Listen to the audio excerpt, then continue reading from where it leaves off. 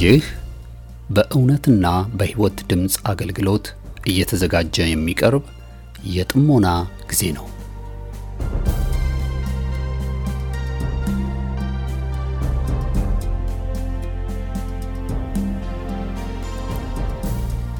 ጥሞና ወይም ተመስጦ በግል የሚደረግ ራስን ውስጥን የመመልከቻና የመመርመሪያ የጸጥታ ጊዜ ነው።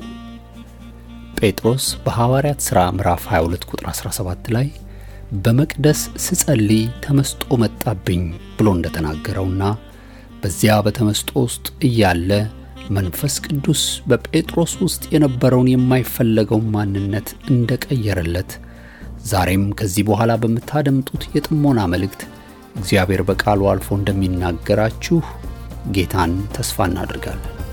ቀጣዩን የጥሞና መልእክት በጥሞና ያድምጡ። አሁን ወደ መልእክቱ።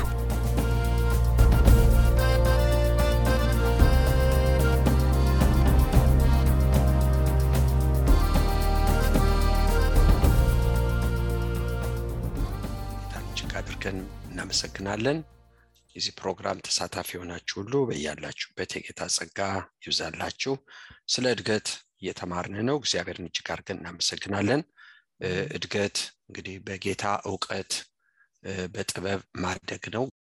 እንግዲህ ዕውቀትን ጥበብን መጨመር ነው። በዕውቀት ብቻ ማደግ አይደለም፣ ጥበብም ያስፈልገናል። ምክንያቱም ጥበብ ከሌለን የጌታን ኑሮ በሰው በዚህ በጨለማ ዓለም ውስጥ መኖር አንችልም። ጥበብ እንደሌላቸው አትሁኑ ይላል መጽሐፍ ቅዱስ። ግን እንደ ጥበበኞች ተመላለሱ ይላል። ስለዚህ ስናድግ ኑሯችንን ለመገበር ሰማያዊ ጥበብ በሕይወታችን ሲበዛ እሱን ስንጠቀም አድገናል ማለት ነው። ለሚሰድቡን ስድብ፣ ላሙን ማማት፣ ስጋን ለስጋዊ ነገር ወደኛ ለመጣ ስጋዊ ምላሽ መስጠት ጥበብ እንደጎደለው ሰው መሆን ነው። ግን ጥበበኞች ስንሆን ግን እንዴት እንደምንመልስ እንዴት እንደምንመላለስ አወቅን ማለት ነው። ጌታ በማቴዎስ 10 እንደ በጎች በተኩላዎች መሃል እልካችኋለሁ ብሏል። ነገር ግን በጉነን በተኩላ መካከል የሚያኖረን ልክ ነው የመለኮት ጥበቃ ነው፣ ደግሞም ጥበብ ነው። በአንዳች እንዳንያዝ ጥበብ ነው። ስለዚህ ነው ያዕቆብ ሲናገር እንግዲህ በያዕቆብ መጽሐፍ ምዕራፍ 3 ቁጥር 13 ላይ ያዕቆብ እንዲመክረናል። ከናንተ ጥበበኛ አስተዋይ ማን ነው ይልና፣ ጥበበኛ አስተዋይ የሚባለው ብዙ አውቃለሁ የሚለው ሳይሆን በመልካም አኗኗሩ ስራውን በጥበብ የዋህነት ያሳይ። ነገር ግን መራርነት፣ ቅናት፣ አድመኝነት በልባችሁ ቢኖርባችሁ አትመኩ፣ በእውነትም ላይ አትዋሹ። ይህ ጥበብ ከላይ የሚወርድ አይደለም፣ ነገር ግን የምድር ነው፣ የሥጋ ነው። ላደረገብን እንዳደረገብን እንመልስ፣ ለዚህ በዚህ ለመጣብን በዚህ እንመልሳለን። ይሄ የምድር ነው፣ የሥጋ ነው፣ ያጋንንትም ነው። ቅናት፣ አድመኝነት ባሉበት ስፍራ በዛ ሁከትና ክፉ ሥራ ሁሉ አሉና፣ ላይኛይቱ ጥበብ ግን በመጀመሪያ ንጽሕት ናት፣ በኋላም ደግሞ ታራቂ፣ ገር፣ እሽባይ፣ ምሕረትና በጎ ፍሬ የሞላባት፣ ጥርጥር፣ ግብዝነት የሌለባት ናት። የጽድቅም ፍሬ በሰላም ለሚያደርጉ ሰዎች በሰላም ይሰራል። ስለዚህ ይሄ ላይኛው ጥበብ እህቶችና ወንድሞች፣ ስለዚህ አደግን ማለት ከምድሩ ብልጥ ከሆንበት ጥበብ ወጥተን በሰማያዊ ጥበብ ውስጥ ተዋጥን ማለት ነው። ስለዚህ ሰዎች ሲያዩን ሞኞች ነን፣ ነገር ግን አስተዋዮች ነን። ጌታን እናመሰግናለን። የክርስቶስን ሕይወት በኑሮ ምንገብር ሰዎች ነን ማለት ነው። እድገት ማለት ይሄ ነው። ከምድራዊ ብልጠት ወደ ሰማያዊ ጥበብ የተሸጋገረ ሰው አድጓል።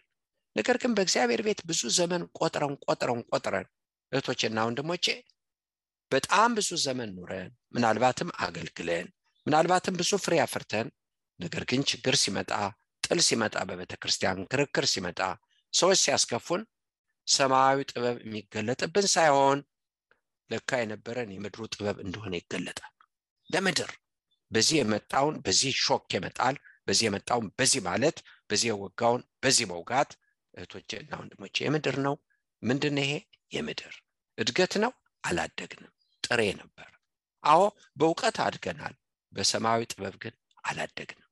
ይሄ እንግዲህ አንዱ ነው። እንግዲህ እግዚአብሔርን እጅግ አድርገን እናመሰግናለን። ጥሩ ነው። ሰማያዊ ጥበብ አለ። ሰለሞን የለመነው እኔ ማስተዋልና ጥበብ የለኝም እንዴት በዚህ ሕዝብ ላይ ሰለጥናለሁ ብሎ ከእግዚአብሔር ይሄን ለምኗል። እግዚአብሔር ደግሞ ጌታ የተመሰገነ ይሁን በሁለተኛ ዜና ምዕራፍ 9 ቁጥር 22 ላይ እግዚአብሔር ቃል ሲናገር ማንም የማይስተካከለው እግዚአብሔር ጥበብና ሀብትን ለሰለሞን እንደሰጠው መጽሐፍ ቅዱስ ይናገራል።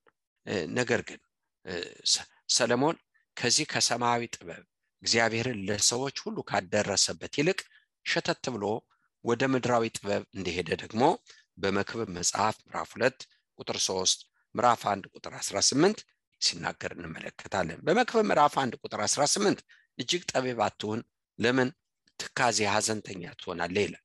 የሰማዩ አይደለም የምድሩ ነው። እንደገና በቁጥር ምዕራፍ 2 ቁጥር 3 ደግሞ ልቤን በቃ ጥበብ ለምድር ሁሉ ሰጠው፣ ሁሉን ለመፈተን በቃ ሁሉም ማወቅ አለብኝ፣ ሁሉም ማየት አለብኝ ወደሚል ሄድኩ ይላል። ለምሳሌ አንዳንድ ሰዎች አሉ የሚገባ አይደለም እኔ ቁርአን ማንበብ አለብኝ አማኝ ነኝ እኔ ምን አስፈራኝ የሚሉ አሉ። የቡዳው መጽሐፍ የምኑንም ምን እናንብብ የሚሉ አሉ። ይሄ የሚቃጣቸው ሰዎች አሉ። ነገር ግን መጽሐፍ ቅዱስ ምን ይላል? የአማልክቶችን ስም በአፍህ አትጥራቸው ይላል፣ ወደ እነሱ አትሄድ ይላል። ለምን? መንፈስ ነው የተጻፈው፣ ሁሉ በመንፈስ ነው የተጻፈው። በሌላ መንፈስ በትክክል ምን እዛ ጋር አስኬደ? ምን ሲፈልጉ ነው እዛ ውስጥ ሄዱት? ዕውቀት። መጀመሪያም ሔዋን የጠፋችው ዕውቀት ስትፈልግ ነው። ጥበብ ነው አይደለም፣ ዕውቀት ነው። ጥበቡ ምን ነበር? ብትሸሽ ብትፈራ እግዚአብሔር ብሏል ብላ በዛ ብትቆም እንደሞኝ ጥበቡ ይሄ ነበር። ነገር ግን ዕውቀቱን ፍለጋ ሄደች። አንዳንድ ጊዜ ህይወታችንን በጥበቡ ሳይሆን በምድራዊ ዕውቀት በሰማያዊ ጥበብ ሳይሆን በምድራዊው ነገር ልንመራው እንፈልጋለን። ወዴት ይወስደናል? ወደ ውድቀት። ሰለሞንም ሰማያዊን ጥበብ ለብቻ ቁጭ አድርጎ በቃ እንግዲህ አንዳንድ ጊዜም ዝና ክብር እኮ ሲመጣ ይዞት የሚመጣው ኮተት አለ። ትትናን ይቀማል፣ አላውቅም ማለትን ይቀማል። ምናደርገውና ምናስበው ነገር ሁሉ ትክክል የሆነ ይመስልናል። ከመስመር እንደወጣን የምናውቀው እንደዛ ነው። ከኛ የሚወጣ እኛ የምንናገረው እኛ የምናደርገው ሁሉ ትክክል እንደሆነ አድርጎ ሰው ሲቆጠር እየጠፋ ነው። ሕፃን ነው ይሄን የሚያደርግ። ያደገ ሰው ይሄን አያደርግም። አዎ ያደገ ሰው ሰዎች በሚያዩትም አይን ራሱን ማየት ጥሩ ነው። ይሄ ምን ያስከፋል? መልካም ነው፣ ያንጻል፣ ይገነባል። ሰዎች እንዴት ያውታል ብሎ መመልከትም እግዚአብሔርን እጅግ አድርገን እናመሰግናለን። ስለዚህ ነው ቆላስይስ ምዕራፍ 4 ቁጥር 5 እንግዲህ ጥበብ እንደሌላቸው ሳይሆን ጥበብ እንዳላቸው ተመላለሱ ብሎ ይነግረናል። መክብብ ላይ እንግዲህ ቅድም እንደተናገርኩ ሰለሞን ለሁሉ ነገር ልቡን ከፍቶ ነበር። ይሄንንም እንደ ጥበብ ቆጥሮ ነበረ። እህቶችና ወንድሞቼ የውድቀቱ ምክንያት ይሄ ነው።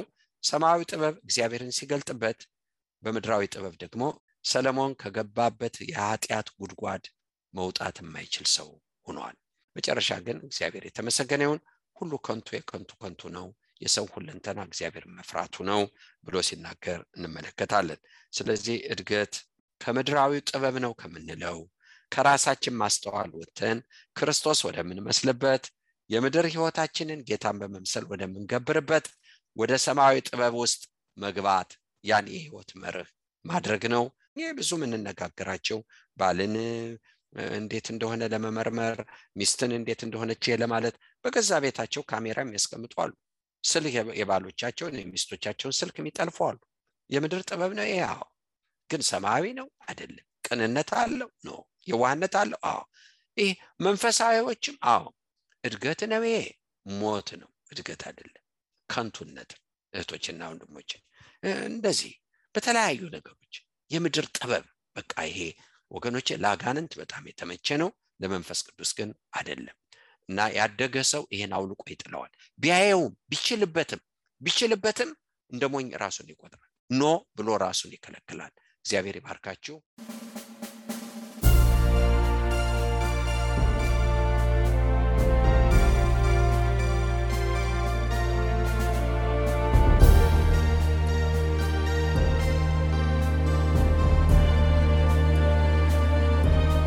እስካሁን ስታደምጡት በነበረው የጥሞና መልእክት ለሕይወታችሁ የሚጠቅም ለነፍሳችሁ መብልን ከቃሉ እንዳገኛችሁ ተስፋ እናደርጋለን።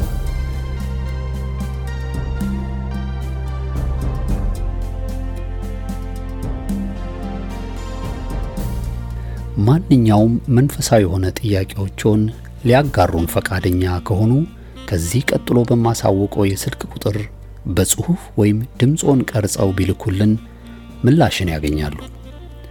ለአሜሪካ የስልክ ቁጥራችን 2157820848 ሲሆን የካናዳው ቁጥራችን ደግሞ